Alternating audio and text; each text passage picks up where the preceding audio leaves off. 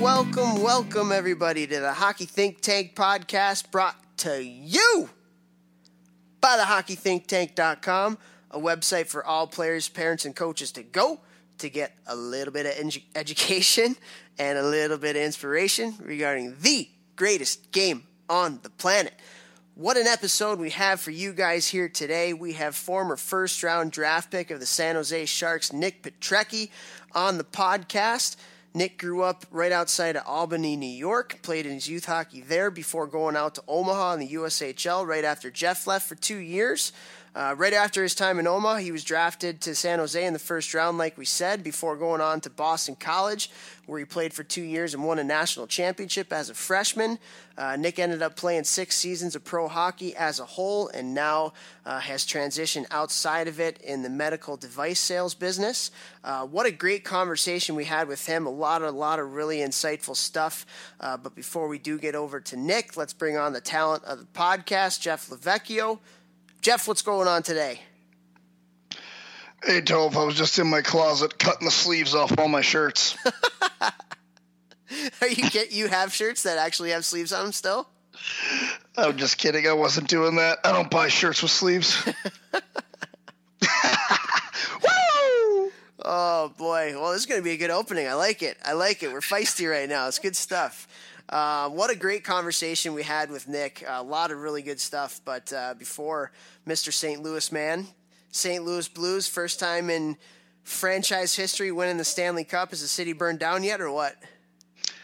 Man, it's probably pretty close. Like, I went downtown Saturday. I took me and all my pro guys and college guys. We met up downtown at a local watering hole and just posted up for the whole day of the parade. And man, it was a spectacle down there. It was very cool to see a town that has been called a quote unquote baseball town forever to be not be red for the Cardinals and be just a complete like blue out. Like everyone was in blue, everyone was happy. It was just really cool for hockey here. Yeah, I'm sure. Like, what does it mean to kind of the town, the fact that the Blues won? Like, you say it's probably a hockey town now, but is it just been for all the people that have waited for so many years for the town to win? It must be pretty cool. Man, it was something to see. It was a lot of fun, and I think St. Louis gained a ton of new hockey fans. I'm in a text group, and actually I think it was Matt Lashoff who we had on the podcast before, and we talked about him in this episode actually. I think he texted this group I'm in and said something like the Blues sold out of their Stanley Cup merch faster than anyone else ever has. Oh, like, wow. It was like almost instantaneous. It was like, bam, all sold out. So, yeah, people in St. Louis are loving it right now. It's very cool. Yeah, that's unreal. And for you guys growing up there and finally to have the city win, they've been close. But I love the way that they won. The way that they won is unreal. First of all, going from last place in the league in January to winning the Stanley Cup, that's never going to happen again. Their whole just vibe, just big, tough, wear you down, buying in, just old school, old time hockey. Like I love to see a team like that win. And it was a fun series. That Boston series was unreal to watch. Yeah, I mean, kind of hilarious they're playing against the Bruins because everyone in St. Louis is like, who are you rooting for? And I'm like, St. Louis, duh. I'm from St. Louis. I grew up in St. Louis.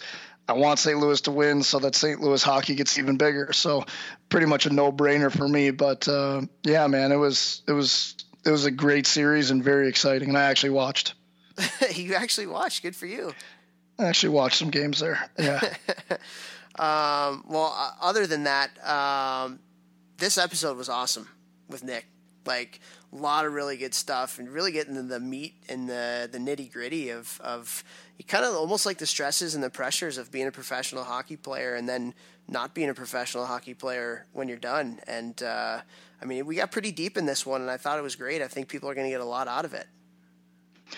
Yeah, a lot of people just think, oh, you play pro sports, oh, you got an easy life, blah, blah, blah. But, Nick kind of talked about, I kind of went through a really hard time after my career was over. Like, this was not easy for me.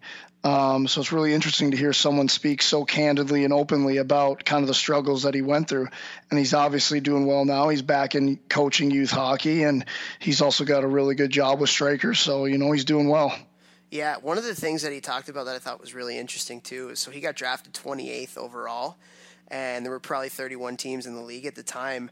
And what if he got picked 4 picks later and he was like a second-round pick?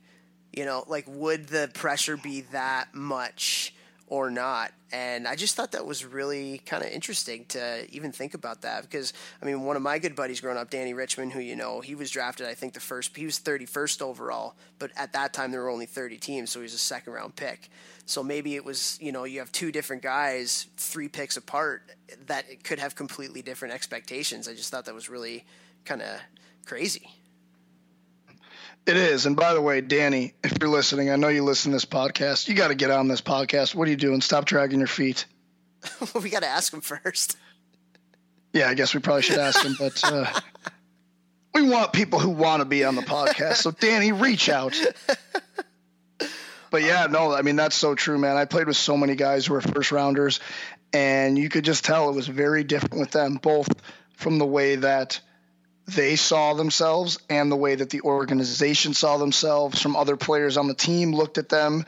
There's a lot of pressure, and it's not like I'm saying, I wouldn't want to be drafted in the first round. It's a lot of pressure. No, you also get a lot of chances from that. But now in today's world, teams are realizing that, and they're starting to offer a lot more help with, we want you to talk to our psychologist. We want you to talk to our sports psychologist. We want you to talk to people, and it'll just help everyone just talking things out and learning different stress coping mechanisms and things like that. But first rounder is a big label, and it's a heavy weight to start with on your shoulders.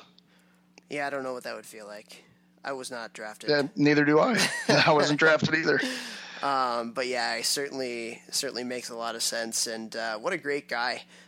Awesome guy, had some great stories. You guys talked about some good Mike Hastings stories, so we got some more of those. I know the listeners like that, and some good stories about his time at BC when they won a national championship too. So a lot of really good stuff that'll be coming in a couple minutes. But before we do get over to the conversation, again, want to talk about the Hockey Development Conference that we're going to be doing in Chicago the first weekend in August. We are so excited for this. All the speakers that are coming are jacked. Going to have some unbelievable topics, and we have some pretty surprising special guests coming that we are going to roll out in the next episode as well. We want to make sure we get those finalized first, but can't even begin to tell you how excited we are to bring this to the masses in Chicago. And if you like our podcast and like the things that we talk about when it comes to hockey development, you will love this conference. So head over to the website if you haven't already, thehockeythinktank.com, and sign up for the conference. It's going to be a lot of fun, especially since you're going to be there. Yeah, I try and make everything fun, so just kidding. It'll be fun no matter what. And I was actually training Josh Pauls this morning, Olympic sled hockey captain for Team USA, many-time over gold medalist. I was training him this morning, and we were just talking about how excited we are because we're both going to be speaking at it. Yeah, and I think another thing, too, I was talking to Emma, my wife, and I think the biggest thing when it comes to what this event is going to be about is it's going to be very intimate. So there's only 100 spots for people. So it's going to fill up really quick. And it's not going to be like people are sitting in the back row taking notes and stuff. It's going to be like you're going to be able to talk to the people that are there, that are going to be speaking and presenting. You're going to be able to ask questions. You're going to be able to be in a small group and talk to the other people that are there that want to learn. So it's going to be a really intimate environment. You're going to be at the Chicago Blackhawks practice facility. The actual conference is going to be in where their weight room is, so you'll be able to see it. So it's really, really cool. So if you really want to kind of get deep into hockey development, learn about processes, learn about it from people who are at the top of the industry. I can't wait to learn from some of the people that are going to be there. You're going to be able to be a part of it. So you're not just sitting there and listening to speakers doing PowerPoint presentations or video presentations.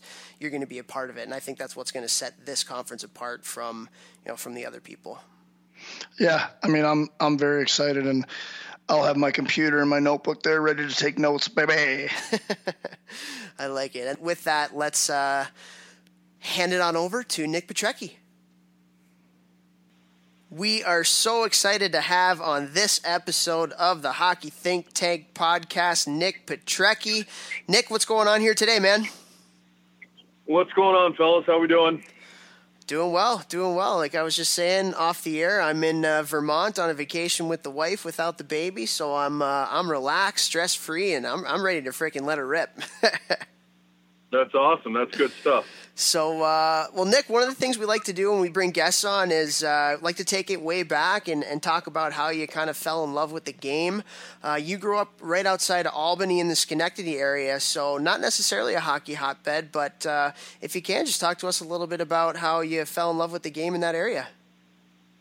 Yeah, I wouldn't say it's a hockey hotbed, but I guess it depends who you ask, too. I was actually born in Schenectady, and I think that was put on like all the rosters from when I got drafted. So I'm actually from Clifton Park, New York, which is about 20 minutes north. So grew up there for most of my life. Just played Tier 2 hockey up there for Clifton Park youth hockey. Did that all the way up. Played on a bantam team in Albany for a year, I believe. That's going back a bit.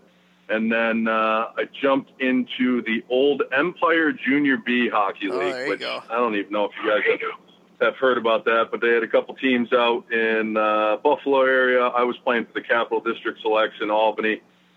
Did that for a year, and then jumped up to the Eastern Junior League my sophomore year of school, high school, and played in the EJ for a year. But pretty much just standard Tier 2 youth hockey growing up. My dad played D3 hockey at Babson College, small business school outside of Boston.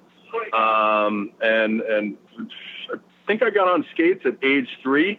And just like everybody else, like you guys, everybody that's played hockey, did the rink in the backyard, stay out there, shoot pucks all day, come home from school, before school, all that, all the standard stuff hockey guys tend to do. And, just kind of took it from there. Fell in love with it at an early age and went from there. Awesome. Wow, Vex, he made it to the NHL and was a first-round NHL draft pick without playing AAA hockey in diapers. It's pretty crazy, huh? Can you believe that? Wow. I was thinking he was saying he played Junior B, and I was like, Junior B to a first-rounder? You don't hear that too often. Junior B at age. I was trying to think of some of the names of those teams. It was like the Wheatfield Blades were out of Buffalo. I was with Capital District, Selects out of Albany, Connecticut Junior League. Like I said, that league, I don't know what that's turned into. Maybe the USPHL. And then went up to the EJ. But the EJ, when I was there at that time, so that was probably like 03, 04, 04, 05, I think. EJ was really good. Like you had the Junior Monarchs, you had the Junior Bruins, Capital District, like I've mentioned, and you'd have 3 to 4 kids going to Maine, BU, UNH, and then you'd have the second-tier kids kind of going to, Bowdoin, Colby, all the good, academic and good hockey programs for D3 as well. Yeah, that's great. And, it's kind of changed a little bit more. Like there's 2 junior leagues out there now, the EHL and the USPHL, and a lot of better kids are kind of going to the USHL a little bit earlier now. But that's a great segue transition because you and my partner Vex here have a little bit of a shared junior story. He finished in Omaha, and the next year you came into Omaha. So you guys both played for the Lancers there, which is one of the top junior programs in the country, for one of the top coaches in the country, in Mike Hastings. So we've talked a lot about Coach Hastings so far on the podcast, but give us your best Mike Hastings stories because there's so many good ones. Oh man, there's too many to list, but I ended up. Vex, what year was your last year in Omaha? So that was 03, 04? No, my last year was 04, 05. 04, 05. Okay, so my first year was obviously 05, 06. So I had a tough. I didn't know if I was going to end up going to Omaha because I got drafted, I think like 9th or 11th overall or something, to the Plymouth Whalers in the OHL. So I had an option to go in there. I think Mike Bellucci was the GM at that time. He actually just won a Calder Cup in Charlotte in the American League. So I had the option to go there. Hastings called me, wanted me to come out there, or it was to stay in the EJ. So sorry to get off on a tangent there. The best Mike Hastings story.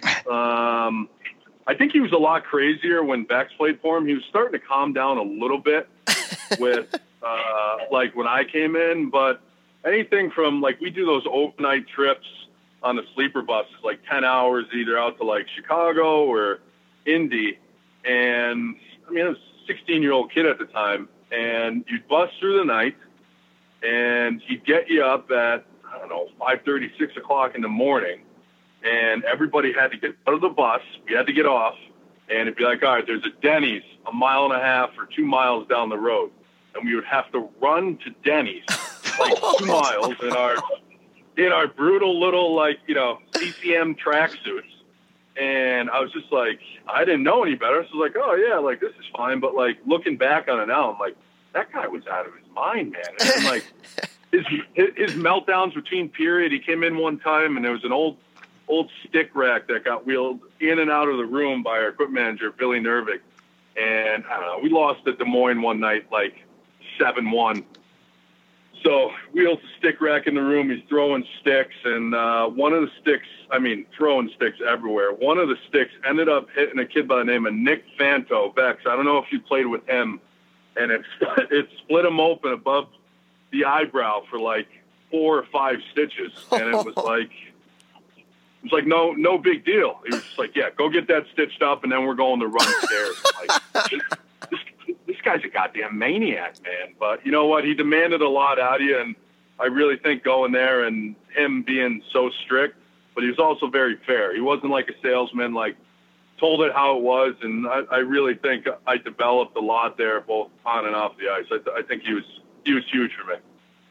Yeah, I totally agree. I mean, that's anything that makes you grow is usually hard. And, I mean, he was very hard on some guys. And I definitely remember boys calling me and being like, oh, my God, Vex, Hasto just launched a stick javelin style across the room and hit Fanto in the face. And I was like, yeah. What? Yeah, pretty funny. Was that your rookie year? I can't remember if that was my rookie year. Yeah, it must have been. It must have been. But yeah, I mean, like, we did crazy stuff. We'd bus all the way back, and then we'd have to run stairs. And I remember a guy by the name of Matt Mulakalis in the old Mid-America Center there, Mookie. He had always had knee problems. Mookie was a great guy, man. He was good because I was so young when I got out there. I followed guys like him around. He was a great guy. But in the old Mid-America Center, it was concrete, a big concrete bowl, and then there were the aluminum stands that, you know, could go in and go out. And Mookie, we were running stairs after game one time, and Mookie slipped from the concrete to the aluminum stairs, tweaked his knee. I don't know if it was tweaked his meniscus or something. And he went up to Hasto, and he's like, hey, like, tweaked my knee pretty bad. And Mookie was a tough kid, really tough kid. And Hastings like, you know what? That's just a lack of mental toughness. Keep going. And I was like, whoa. But yeah, I mean, I think guys really appreciated how tough he was. But like I said, at the same time, for the most part, he was very fair. Very fair. He's a good man. Yeah, Mookie actually tore his knee his first practice of my last year of juniors. Like, I think he went first in the drill, and Schaus. It was a drill that was made to just have you run into guys full speed, like 2 trains hitting each other head on. And Mookie's like a new guy, and he's like, I'm going to go first. And Schaus is a returning guy, so he's like, I'm going to kill the new guy.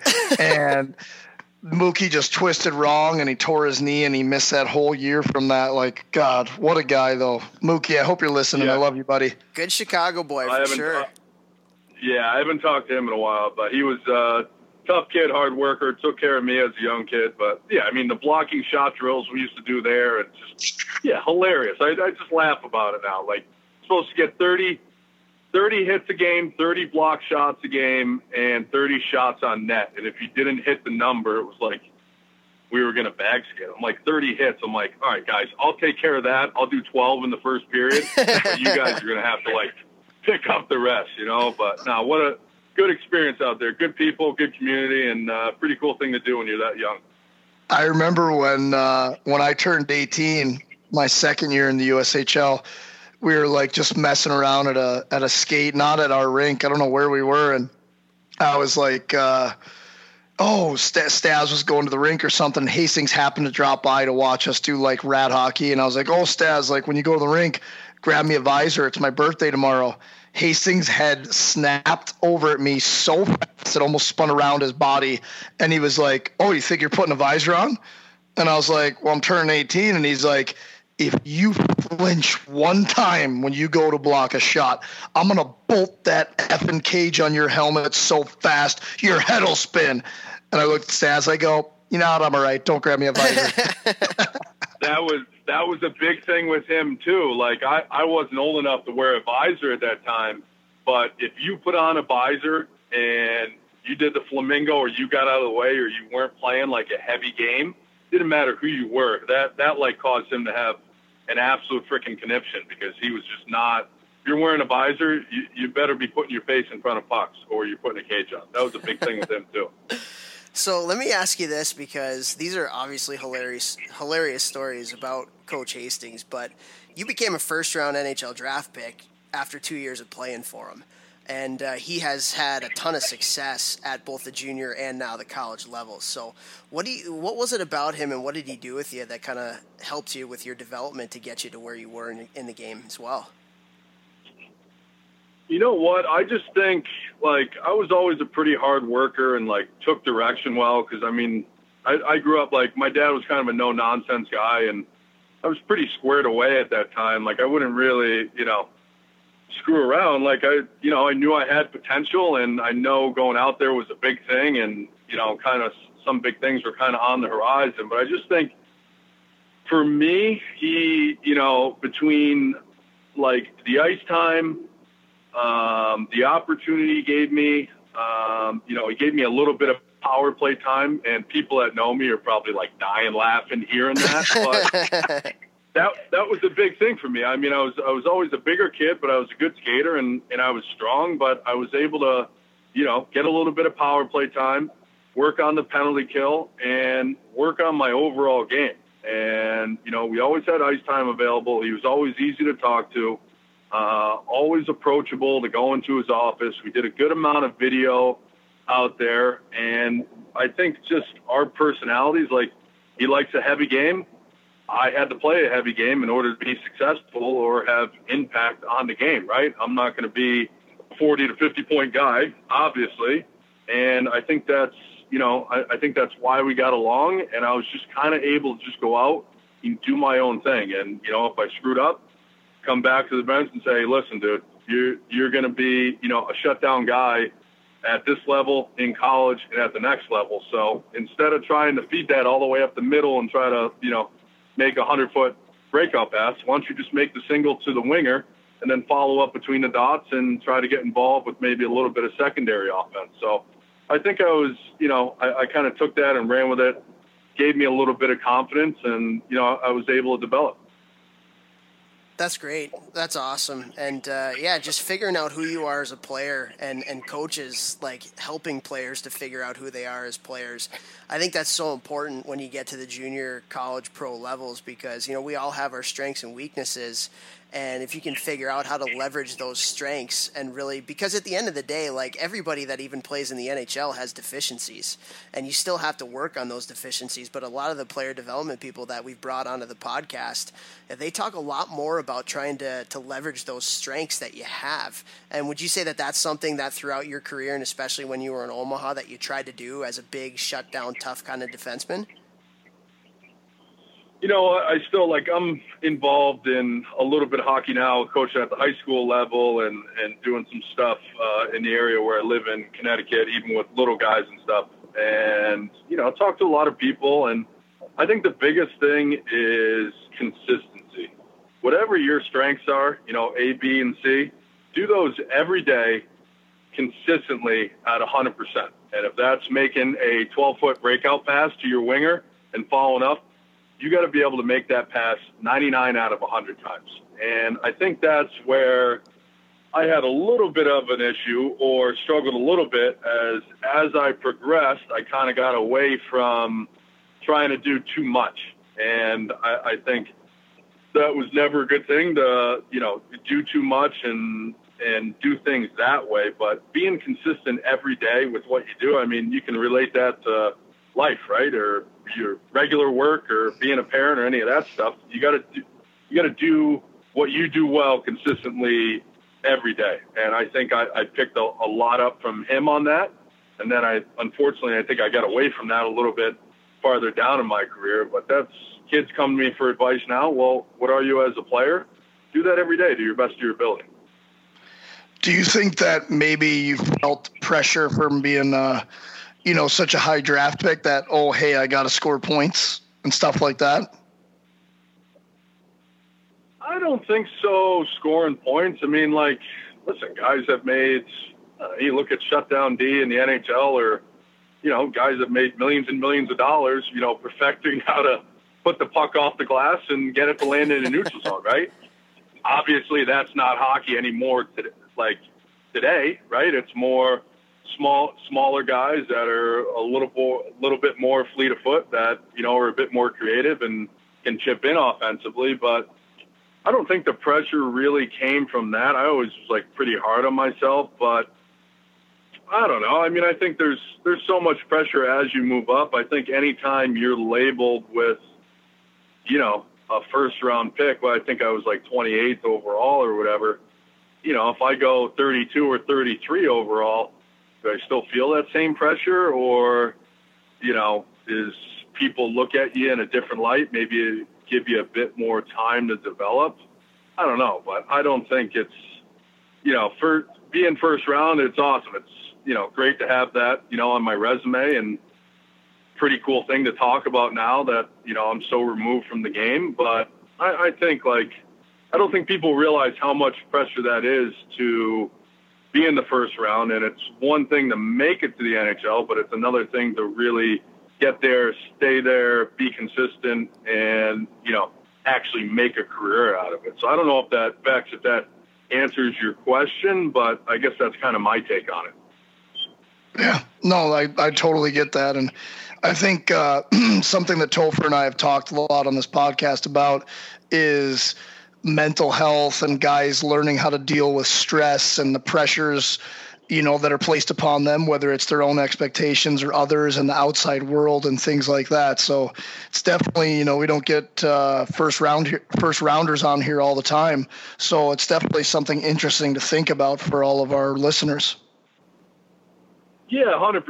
Listen, I'm not an expert on mental health. I certainly think it is a hot topic right now across, I think, all sports and life in general. But I mean, from my experiences, I think, I think I played probably 4 full seasons in the American League before even getting a sniff.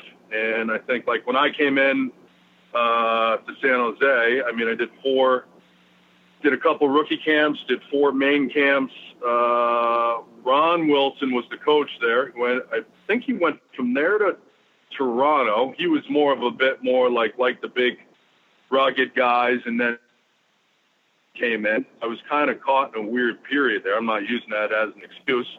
But I just think, you know what? Kids are drafted so young, and, I did 2 years at BC, had pretty good success there. I had a good freshman year. Sophomore year was just okay. And then I was I think I had 161 penalty minutes or something that I believe is the NCAA record. And I was with the org group at the time, and they were like, all right, we need to get you out of BC, and we'll get you into the American League. And, San Jose feels comfortable that you're going to continue to develop and pop up in the San Jose, maybe get a couple games and see what happens. And I don't know, I'm getting on a little bit of a tangent here, but like I said, going back to your question on the mental health thing, being a first round pick and then having success at school and getting out of there, and then it's holy cow, 4 years just went by. I got no NHL games on my resume so far. You really start to feel it. You know what I mean? And you're like, wow, they've made this investment in you, and it's do I have to change my game? Do I not have to change my game? Which, that was kind of the time that everything was going smaller, quicker, faster. And I'm looking at myself. I'm like, shit, I'm 6'3", 220, and I ain't getting any quicker. I'll tell you that. And I ain't jumping back on the PP. So it's like, yeah, I don't know. Kind of a weird period for me. I don't think I was as consistent. And you know what? That definitely takes a toll on you. And I don't know. It's tough. But I think, where I'm at now, I think it's definitely made me mentally tougher because I can pretty much deal with anything. And, it definitely makes you stronger in the long run. But, yeah, it's not easy. And guys that, have I think who else was my year? I think, yeah, Cooch, Logan Couture, we were roommates my first year in Worcester. We came in together. We were both first-round picks in 2007. I mean, look at the success that guy's had. I don't think he's too mentally stressed out, right? Maybe he's a little bummed out on, their playoff run ending, but kid's a great kid, hell of a talent, and it's just like, it just has I obviously didn't pan out as he did, two very separate players, but it's all a crapshoot, man. After, the top 5 picks, I say it's all a crapshoot. You never know.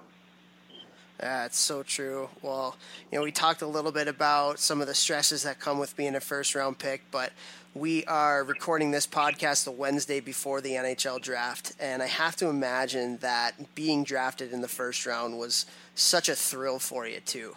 So if you can, kind of take us back to that day, take us back to that draft, and tell us a little bit about your feelings that day and what it was like to get drafted in the first round from a positive standpoint. Yeah, and it's funny because actually I was at home visiting my parents a couple weekends ago, and we were down in the basement looking at stuff, and they got all my memorabilia and jerseys and signs and this, and there was that was 2007 in Columbus, and there was a big poster down there, it was like a Bud Light or like a Miller Lite big poster that actually my grandmother took off the wall of a bar one night when we went out.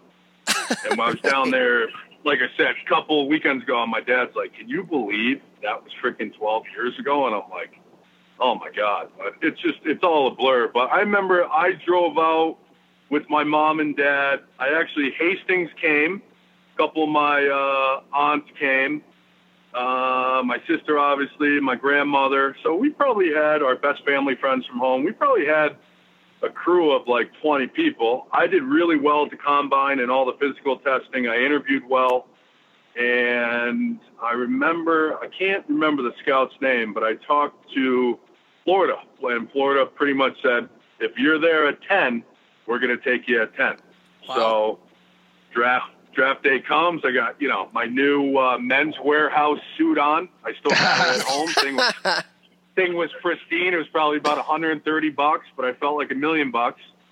And we were sitting there. The number 10 pick comes. I think they took Keaton Ellerby, actually, big D-man from the Western League. That I think he probably played a couple hundred games. So that didn't pan out.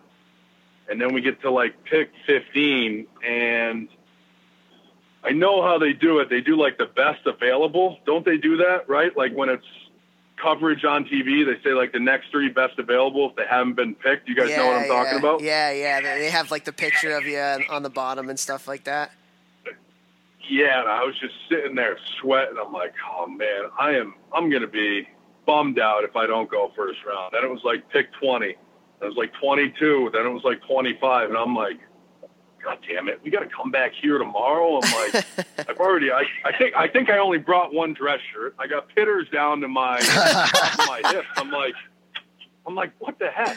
So, and then 28 comes, and that was it. So I remember people saying that, oh, you look so mad on the TV. I was just like, I don't think I was mad. I was just kind of more in shock and didn't really, at that time you don't realize it's a business, right? And, certain teams need, certain needs and stuff like that. But yeah, I was sweating it pretty good. And the funny thing was, one of my buddies was watching from home, and I took my jacket off. And when you walk up, you go on stage, they put a camera right in front of you. So you got to walk at a certain pace as you're going to the stage for the TV time. And I took my jacket off, and Gary Bettman meets you at the stage, and he extends his hand and goes, welcome, congratulations, welcome to the NHL. And I remember I threw him, I didn't hand him, I threw him my jacket. And my buddy was like, dude, like, that's a little aggressive. And I was like, I don't even know, dude. Like, I was so amped up. So I wasn't trying to be rude. I was just like, dude, like, it's kind of a dream come true, right? You don't know how you're going to act in that situation. I wasn't even 18 yet. I was 17 because I didn't turn 18 until July. But, I mean, pretty crazy. And then I remember we went out after. My dad didn't allow me to drink that night because he didn't think it was going to be a good look. And, I mean, can't really disagree with him. But Hastings definitely had his share of pops. And we did a bunch of pictures. We got awesome family pictures at home, and Hastings in there holding a couple bottles of wine, hanging out with everybody. So we got really cool pictures, but great night. And then next day just drove home. So it was really cool. And then a couple weeks later, you're jumping, on my 18th birthday, July 11th, I was already at, development camp. So kind of a whirlwind, but it's funny you bring that up because it's like I was just looking at that post the other day, and I'm like, I can't believe that was 12 years ago. Where's it gone? You know what I mean? It's just crazy how much time has passed. It's nuts. Oh, goes by quickly, man. I still remember my first meeting with our team at Western Michigan where I went to college, and the seniors were like, boys, like, enjoy it, live in the moment, work as hard as you can, because before you know it, you're going to be seniors giving this speech.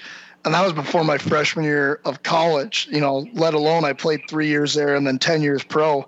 And it's been a year removed from that. And I still remember that speech. And I'm like, God, like, I feel like that just happened. But you feel like, Vex, to go off that, you feel a little corny saying that. But, like, I was just back at BC for the first time in years in November for our 10-year reunion of our 08 championship team. So we did a hockey game Friday night. They played Vermont. And then football was playing. I think Clemson was number 2 at the time. So we brought out the trophy. Place was packed. I brought my dad down. Good to see everybody. And then they had college game day there. So super cool thing to do. But we were like running in. We were talking to some of the hockey guys there. To go have to soak up everything. And, of course, like, we each have, 37 Miller Lights in us, and we're giving this speech. But I'm like, no, really. Like, I know I sound crazy right now, but it just goes so quick. Like, it's nuts, man. It's crazy how quick it goes. It's nuts. It really is. It really is. It's pretty nuts. I mean, I saw it even like full circle as a college coach. You recruit a kid at 17, and then he comes in at 19, and then he leaves at 23. When you see it full circle from start of the recruiting process to when they leave, that's like nuts because they're completely different people by the time that they're 23. Like maybe even at 17 they're shy and they won't even look you in the eye and stuff like that, and then 23 they're giving you a huge hug as you leave and stuff. It's just, that's pretty cool part of college hockey. And I wanted to ask you about that too, because your freshman year you guys did win the national championship. So what was that like, and why did you guys win? Because obviously at BC you guys have a lot of talent and had a lot of really good players, but I've heard that the BC culture is just from guys that have played there, and I actually went in and did team building with them last year too, that the culture is just really special. Oh, cool. So talk to us a little bit about what your time was like at BC and specifically that championship team. Well, I'll start with this to answer your question, and then I'll expand on it. Why did we win? 2 words: Nathan Gerby. Kid was unbelievable. He was in town working out. I'm down in Connecticut now, so he was in town working out, getting a summer workout. So we had dinner last week, and we hung out and we were talking about a bunch of things. But Gerbs was really good that year. We had Joe Whitney come in. He was my class. I think he had like 56 points as a freshman. The power play specialist. Goo. Brian Gibbons was really good that year. John Muse, our goaltender, played unbelievable. Like I said, Gerbs. We had Benny Ferrio, and then our bottom 6 were just role players like Matt Green and Pat Gannon, guys that you probably even heard about. But Matt Lombardi, just really, really strong bottom 6 that, like we discussed about 15 minutes ago, were consistent every day, extremely hard workers, and knew their role. So I think between the goaltending, we had a really good freshman class. And, you know, when you have a special talent like Nathan Gerby, who was up for the Hobie that year, but we struggled beginning of the year. We struggled to find our footing.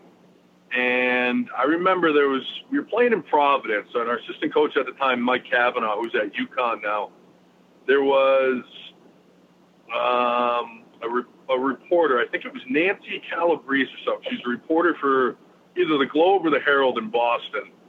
And we were at Providence. We were down like 3-2 in the third period. This was probably, I don't know, end of February, mid-February. And Cav put the article up on the board, and it pretty much said that we were dead in the water. So long story short, we come out, we won that game in overtime, and we just went on an absolute tear the second half of the season.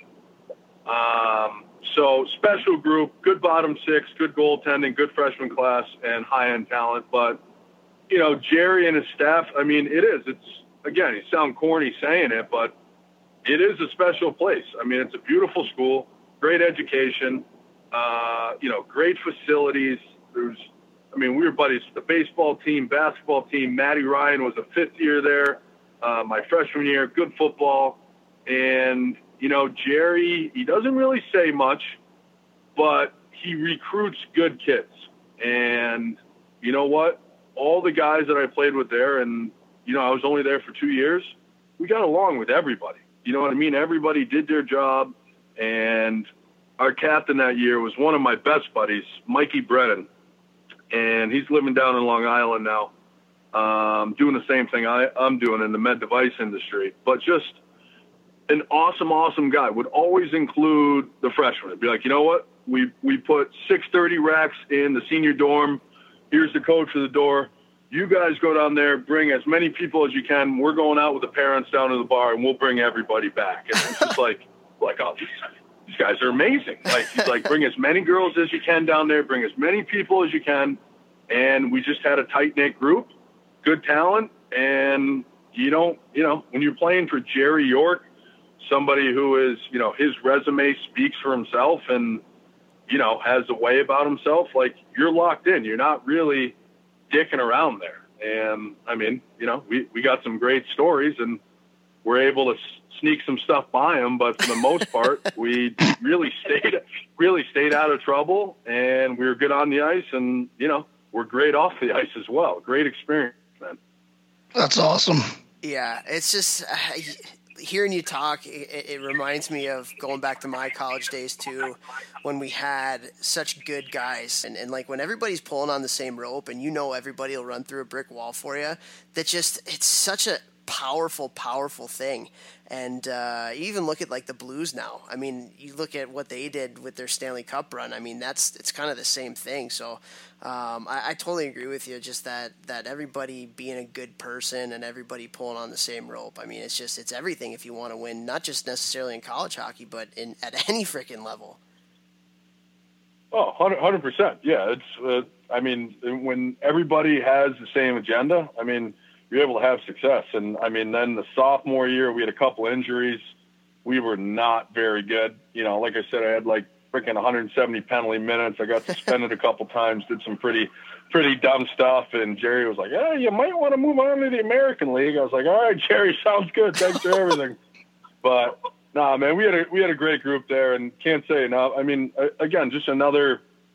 We talked about how fast stuff. I mean, just a great opportunity to be able to play there. I've you know, my mom's side of the family, she's from West Roxbury in Boston. So, you know, after being out 2 years out west, where my parents would only come out, you know, a couple times a year, like Thanksgiving, and then one time in like playoffs, like my parents would drive down. They were there every weekend. We had family and friends there. We'd all go out, you know, go to the bar after, drink beers, grab food. And we had a great group of parents on that team too. So, pretty awesome, because I was looking at it came down between BC, Wisco, Michigan, and Minnesota, and I was playing. Oh, okay. Bex. Yeah, hey, Bex. Tough choices there, Nicholas. Yeah, Bex. Did you play with Tony Lucia? Yes, I did. Yeah. So I was. He would drive me to school every day out there because I didn't have my license. So his dad comes in and he's like, we really want you to come to Minnesota. So long story short, end up going to BC. So me and Tony are on the car ride home from school. So he's like, hey, dude, you should call my dad and, like, tell him you're not going to the U. I'm like, all right, no problem. I'm like, hey, what's going on? Like, what's cooking? He's like, nothing, Nick. Like, what can I do for you? I'm like, I just want to let you know I'm going to go play for Jerry at BC. I want to be closer to my family. He's like, I don't know if that's a great decision, but I respect it and understand it. Fast forward, a year later, we beat him in the regional in Worcester, and I was just like, there you go, Mr. Luch. Like I told you. Like, that's kind of an inside joke between me and the Lucia family. But, yeah, pretty funny. But, yeah, playing back east was awesome, man. Really cool experience. Won the Bean Pot that year. It was amazing.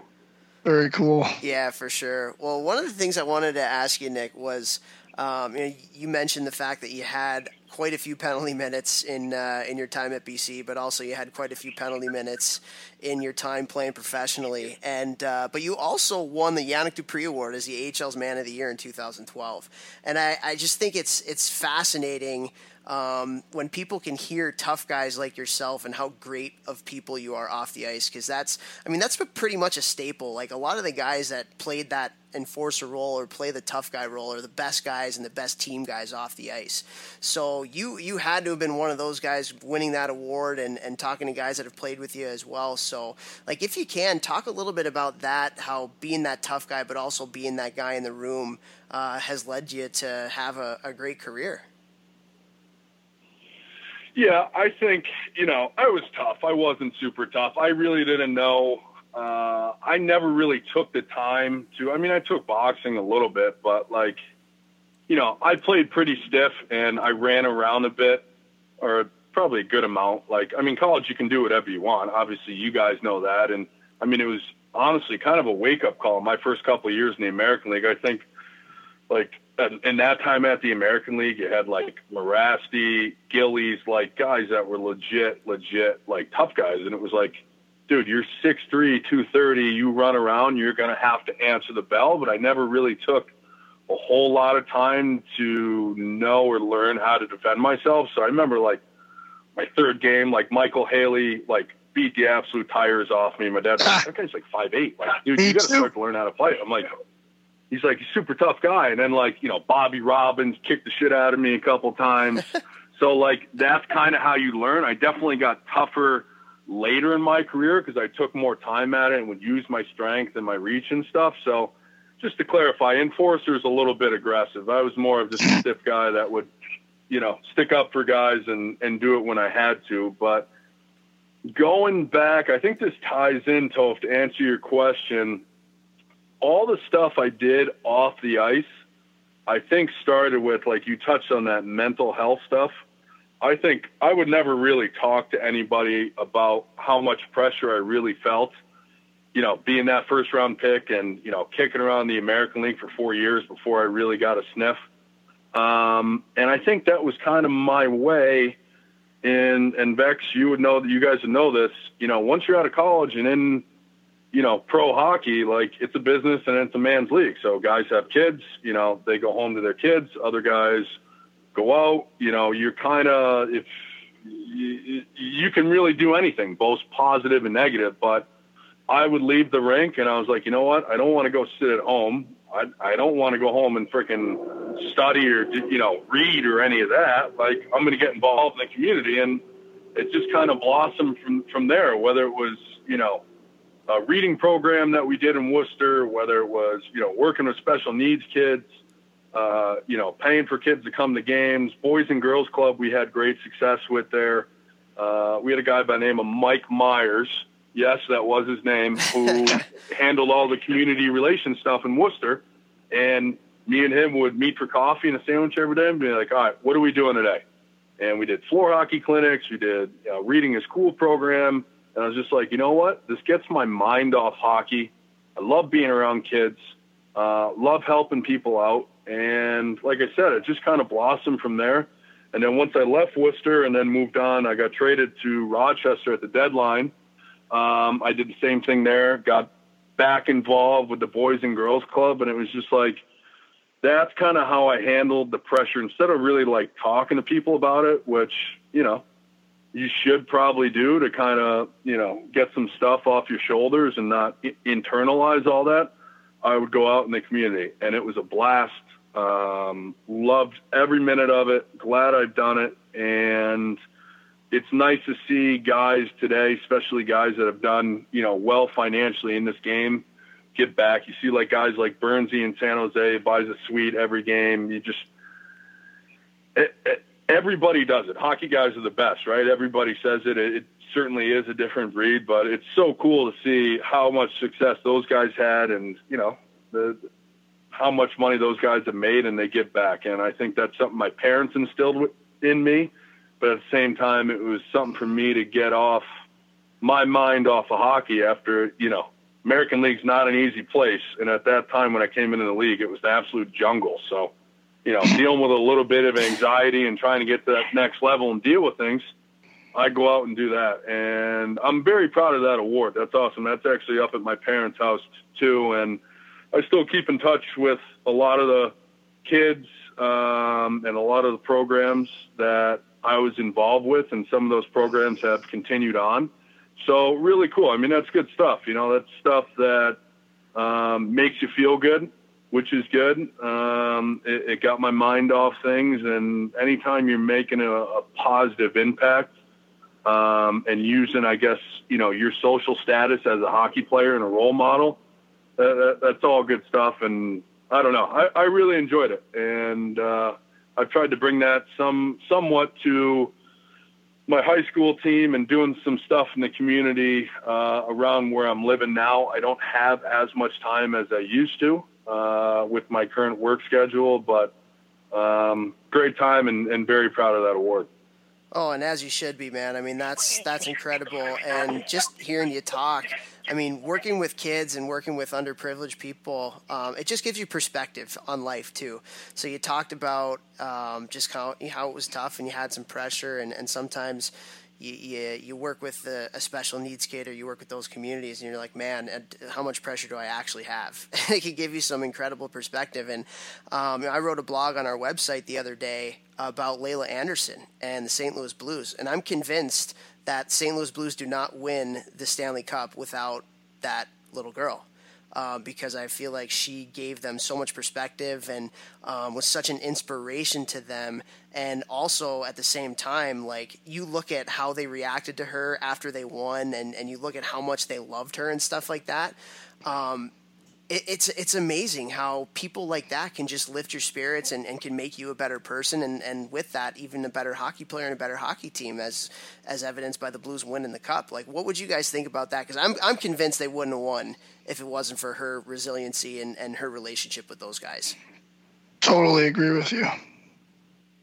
Yeah, I agree. Like I said, like, it's, people always think, well, pro athletes, you make all this money, what do you really have to, be upset about, or why you're so stressed out, this and that. Like I said, like, normal people as well, right? You guys have been there. You guys have played at a high level. Like, it's not easy. Travel, family stuff, you don't really feel settled all the time, or just a couple examples of, stress, having to perform every night, and I think being able to get out of that realm and out of that microscope, like, I agree with that 100%. Like, it's something you totally removed from the rink and get your mind off it. And I don't know, I think it's huge. And I really think that helped me out a lot with the stress I kind of internalized with, trying to live up to expectations and do all that thing. It's,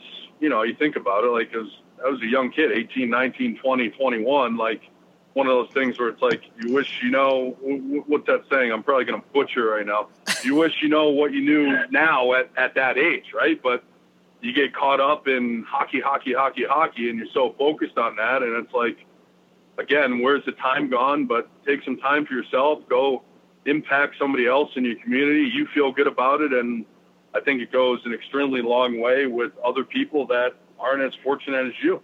we had a guy on the podcast a couple weeks ago named Duncan Fletcher who works a lot with the NHLPA and their transition program for guys to transition out of hockey once they're done. And in a lot of their studies, they're actually finding that if you have other interests outside of hockey, even when you're playing, that's actually going to better your playing as well. You'll become a better player. It just kind of goes to what we're talking to, and there's actually evidence and studies that are done that show that when you do other things while you're still involved in the sport, it's going to help you become better. I agree 100%. I mean, I don't know, kind of the transition you guys went through when you got out of hockey, but I mean, I went through a dark spot in a tough place for a while. And I'm not even really embarrassed to say that because I think a lot of guys do. And, I reached out to NHLPA, reached out to PHPA. I really didn't prepare for life after hockey. And it's like I was kind of kicking myself for not preparing better, whether it be, to finish my degree or, network, use my BC network or the network, you make playing in the cities that I played in. But that was tough. But I think, you got the stress of, okay, where am I signing this year? And that's one thing. It's like, all right, July 1 comes, all the big boys get off the market, Then you got, the second tier guys. Then you got the big league, American League guys. And then it's like, okay, guys like me, veteran guys that are going to be making pretty decent money in the American League. But it's like, I didn't prepare at all. And again, you get caught in that kind of tunnel vision of hockey. And then, I think if with whatever it is, if it's creating a brand for yourself or some company or, with whatever you're into, if you can network a little bit or have some idea of what you want to do, whether it's doing an internship for 2 weeks out of the summer, doing something like that, I think that can kind of definitely lessen it. Because, I mean, when I got out, I tried out in Bridgeport. I screwed up my back again. I was like, you know what? I'm just freaking done with this. Like, I've had enough, and picked up my bag at the rink, drove home, and next morning, opened up my MacBook, sat down, and I was like, okay, what are we Googling today? Jobs for retired athletes. You sound like a complete moron, but it's like, okay, I'm like, man, I actually might have to email somebody. Like, I had absolutely no idea. I'm like, okay, well, I really like fishing. Maybe I'll call over to Orbis. You guys hiring like sales reps or anything? I literally had no idea what to do, but I talked to the PHPA a little bit. They do have a career transition program over there. I talked to Jed Ortmeyer a little bit. Talked to my buddy Colton Orr, who I've definitely gotten closer with over the last couple of years because he retired at the same time, and he lives pretty close to me. But it's like, I don't know. It's definitely not easy. Like I said, everybody thinks, well, you have a somewhat decent career and make some money in the American League. And, it's, I don't know. I could talk about this for days, but it's not easy. But I definitely think having, setting up a network of people with whatever you're interested in, whether it be staying in hockey and moving up the coaching ranks, whether it be getting into med device sales, whether it be getting into marketing or finance or whatever, I think that needs to continue to grow to not only take stress off guys, but to make that transition a little bit easier because it's not easy. And I didn't want to be one of those guys that, I probably could have played a couple more years, like maybe in the American League. I mean, I really slowed down with my back and my hip and all the issues that I had, but I'm like, I'm not playing for $1,000 a week in the coast and, doing that and, prolonging the inevitable. I was like, I want a clean break. I got to regroup here. And I've been lucky enough, just like anything else, same in the hockey world, everything's timing. And I've hooked on with a great company. I've really had to start, back at the basement and build myself back up again. And that's kind of that. But it's not easy. But I think those transitions programs need to continue to develop, whether it be NHLPA, PHPA, I definitely think there's a huge market for that, and I think that ties into the whole mental health thing we've talked about as well. I don't know what you guys think about that. Yeah, for sure. And, I had a similar experience to you. And it's funny because a lot of the guys who are assistant coaches in college hockey, I shouldn't say a lot of the guys, but I've certainly got some phone calls from people that are like, hey, what's it like on the other side? Because the lifestyle it's tough. You're recruiting 200 plus days a year on the road. Some people have families and kids that they don't get to see. And so they're like, man, like, what's it like on the other side? And my story is a little bit interesting because when I stopped playing, I had something to go to. So I stopped playing and I got right into coaching. I was a graduate assistant in Miami of Ohio. So my transition outside of playing hockey was actually pretty easy because I had something. And Jeff's story is kind of similar with your workout business and what you've been able to do. But then when I left coaching hockey, I didn't have really like a plan B after that. And kind of similar to yourself, Nick, like I struggled after that. Like, what are you going to go to the Google machine and what do I do? And so that's always the feedback that I give to people when they kind of ask me, what's it like on the other side? I'm like, it's a lot different, but just make sure you have something to go to if you do want to leave whatever it is that you're doing, because then it'll help you to transition. You're not just kind of sitting around and wondering, what should I do now? You're actually in a state of mind where you can like actually do something, have an impact, and fill your days with things that you can do. So I hear you, man. It can be tough, and for people that are looking to make a change, start planning for that change before you're looking to make the change, if that makes any sense. 100%, and like easier said than done, right? Everybody's like, well, you're a first round pick. You must be a freaking millionaire. I'm like, well, you ever heard of anything called the salary cap? Like, my bonus were like, 92.5, and then I don't know if anybody's looked at the taxes in California. I'm like, yeah, I've saved a little bit of money, but it's a small percentage of everybody else that gets out of hockey that, unfortunately, you have to make money and continue with a second career when you get out. And like Bex has had success and is passionate about working out and training. You're passionate about what you're doing with the scouting and the coaching and everything that you're doing. But I was like, dude, I'm burned out on hockey. I can't take this anymore. I need a clean break. And then I started, I was very, very fortunate. You said you relied on Google. I relied on Google and Miller Lights. And I don't think that's overly healthy to do that. And my dad was just like, you know what, man? Like, it didn't work out as we kind of all thought it would. So have a couple beers, and then Monday, go find something and do something.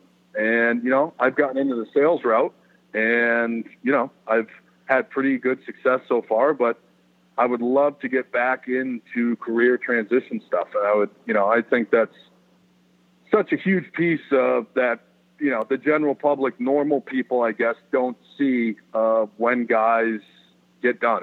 It's not an easy thing, but, I had a opportunity. I was about 6 months into work. I was like drinking from a freaking fire hose because I had no idea what was going on. And I got a call from one of my old coaches, like, I want you to come out and be my assistant at the U17 team at the national program. And I was like, oh, like, that's pretty cool. And then I caught myself. I'm like, dude, the only difference is I'm going to be sitting in the front of the bus eating pizza, cutting video, instead of sitting in the back drinking beers and eating pizza. So I'm like, you know what? I really appreciate it, but my goal in life is not to be an NHL coach. I like what I'm doing now. It's like my little coaching gig on the side. I love interacting with, the younger kids today and trying to help them out, but I want to do something totally different. And that's kind of how it worked for me. Not saying that's right or wrong, but I've kind of found my niche. As you can tell, I got the gift of gab. I can talk all day. And that's kind of how it worked out for me. And it's different for everybody, but you got to have something you're passionate about, because besides, the top 20 guys in the league or guys that are so financially responsible with what they're doing, you have to create a second career for yourself. You really do. Yeah, it's really interesting that you say that because my buddy Matt Lashoff here in St. Louis and we played together in Providence, and he played in the NHL and the KHL and kind of all over. We had him on this podcast actually, and for anyone who's listening and haven't listened to that episode, that was a really good episode with Matty. But we're working with a company called the Warrior Transition Network with a guy by the name of Will Foy. And Matt's actually going to sit on their board, and I'm helping them in any way that I can. And what we've been talking, I actually was talking to Will this morning, is that it's very interesting, the parallels between someone retiring from sports, and not professional, and someone in the military retiring.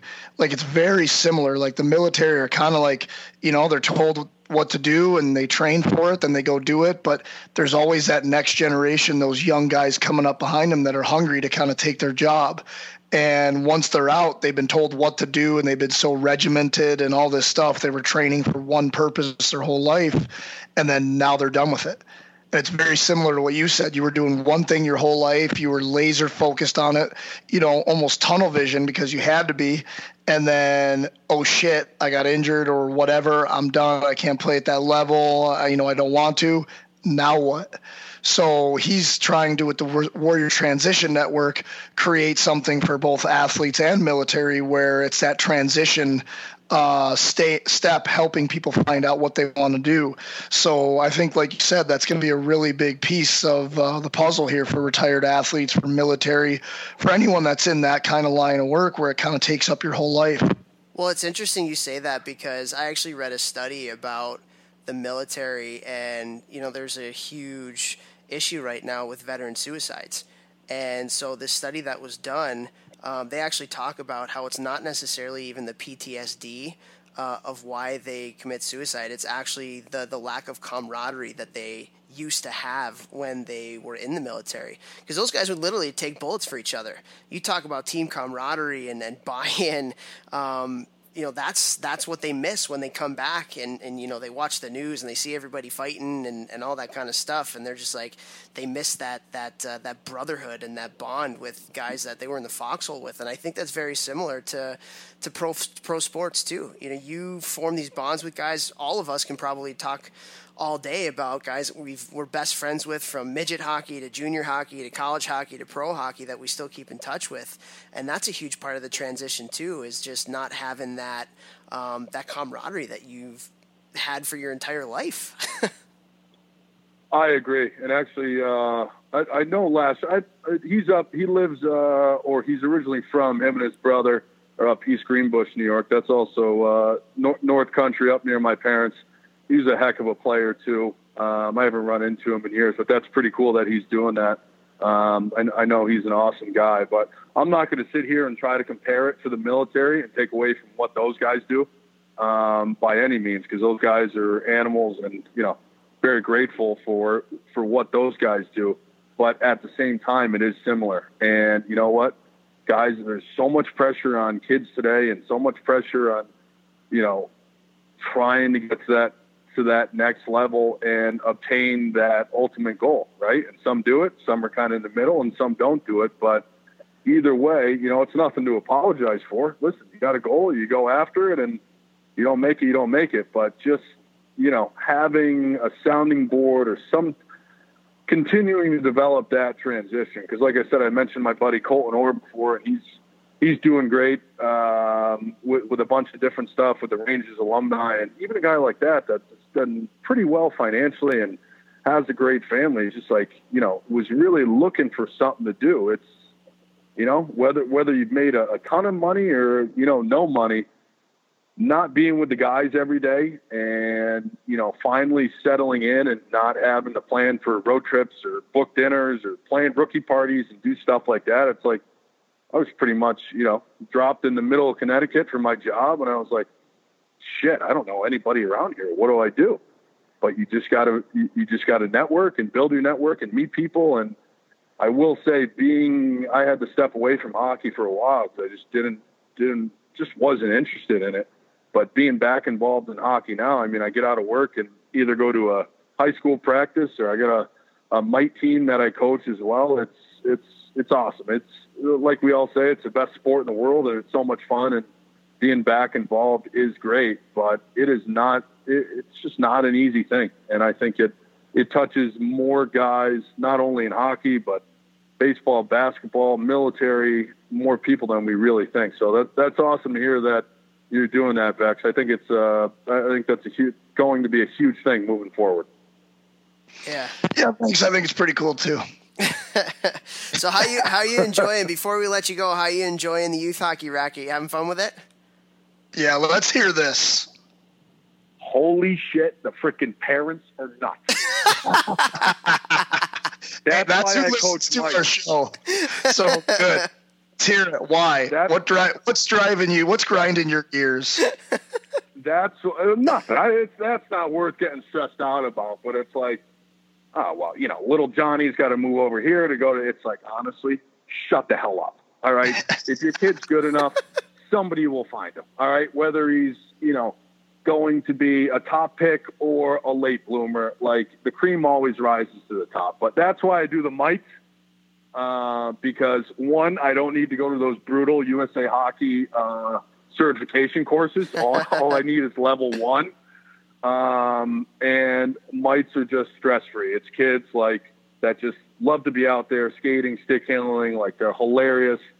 But I mean, just listen, we're all nuts. We're all hockey people, but I mean, parents are just, they're out of their goddamn minds. What do you think of this? What do you think of that? I'm like, you shitting me? Dude, let your kid enjoy being with his friends, working on his game. And as long as he's coming out, working hard, and he wants to go somewhere with hockey, he's going to go somewhere with hockey. And at the very least, you know what? Your kid's developing a work ethic and a passion and learning how to work on a team and work together and fight through adversity. And that's not such a bad thing, because all those lessons and that type of character you build through team sports, whether it be hockey or something else, those are life skills. You know what I mean? It doesn't matter that, he got cut from the A team and he's on the A1 team, and you guys are going to have the earlier ice lap and you don't want to get up early. You know what I mean? But it's youth hockey, and it was nuts when we all played, and it still is nuts, but everything's magnified now with social media and, rankings and this tournament and that tournament. But I'm just like, you know what? I'm not going to travel. I'll stay with the mites so I don't have to deal with any of this. Amen. I like that. I love the fact that you're coaching the mites too. I feel like we need more, because I feel like a lot of the people that get out of it, the really kind of experienced hockey people, they always want to coach the older kids, the midget teams and the bantam teams and stuff. I think we need more people like you coaching the mites, and I think that's unreal that you're doing that, man. I think that's so cool. I mean, I like both. I do a little before and after team with some teams down here and in high school. So it's a good mixture of both. It definitely adds a lot to my plate with the work schedule, but going to the rink and grabbing a coffee and, shooting shit and hanging out is, it's always a fun time. It's cool being on the other side of it. I had my time and, finally grew up and, working and being able to, have fun and give a little bit of advice, on the old glass and out. I don't think that's prevalent in the game today, but guys, you want to learn that or know how to, get your shots through quick from the point, come see me in the office and we'll go out and do it. I love that. That's awesome. Well, thanks for taking the time to chat with us here today. Your story's awesome, and this was a lot of fun for sure. So I know you're doing really good things in the medical device sales business right now, and obviously giving back to kids in your area too. So thanks for all that you do. Thanks for coming on, man, and look forward to following you in the future too. Good stuff. And I wanted to say one more thing, if you guys don't mind. I appreciate the time. Always nice to catch up with you guys. I'll definitely have to follow you a bit more. But Bex, I'm sure you heard about what happened with a former Lancer buddy of mine, or I don't know if you know him, but was Matt Thurber last year. You heard about that whole situation? Yeah, I played with his brother-in-law, Nick Deneen, in Lillehammer. Okay, so I just wanted to give a shout-out to Matty. That was obviously a tough thing of his passing. It just hit a year in this May, and I still keep in touch with his wife and his baby there and the whole Thurber family. But I just want to give a shout out to them. I think about them daily, and like I said, Bex, they're in our Lancer family, I guess there, but hopefully he's watching down on all of us. He's a good kid, tough kid, hard worker, and that's about it. I appreciate you guys taking the time, and good luck with everything. And Bex, anytime you want to talk a little career transition, give me a shout, buddy. All right, man. Thanks a lot, buddy. Thanks for taking the time. Yeah, thanks, Nick. All right. Be well, guys.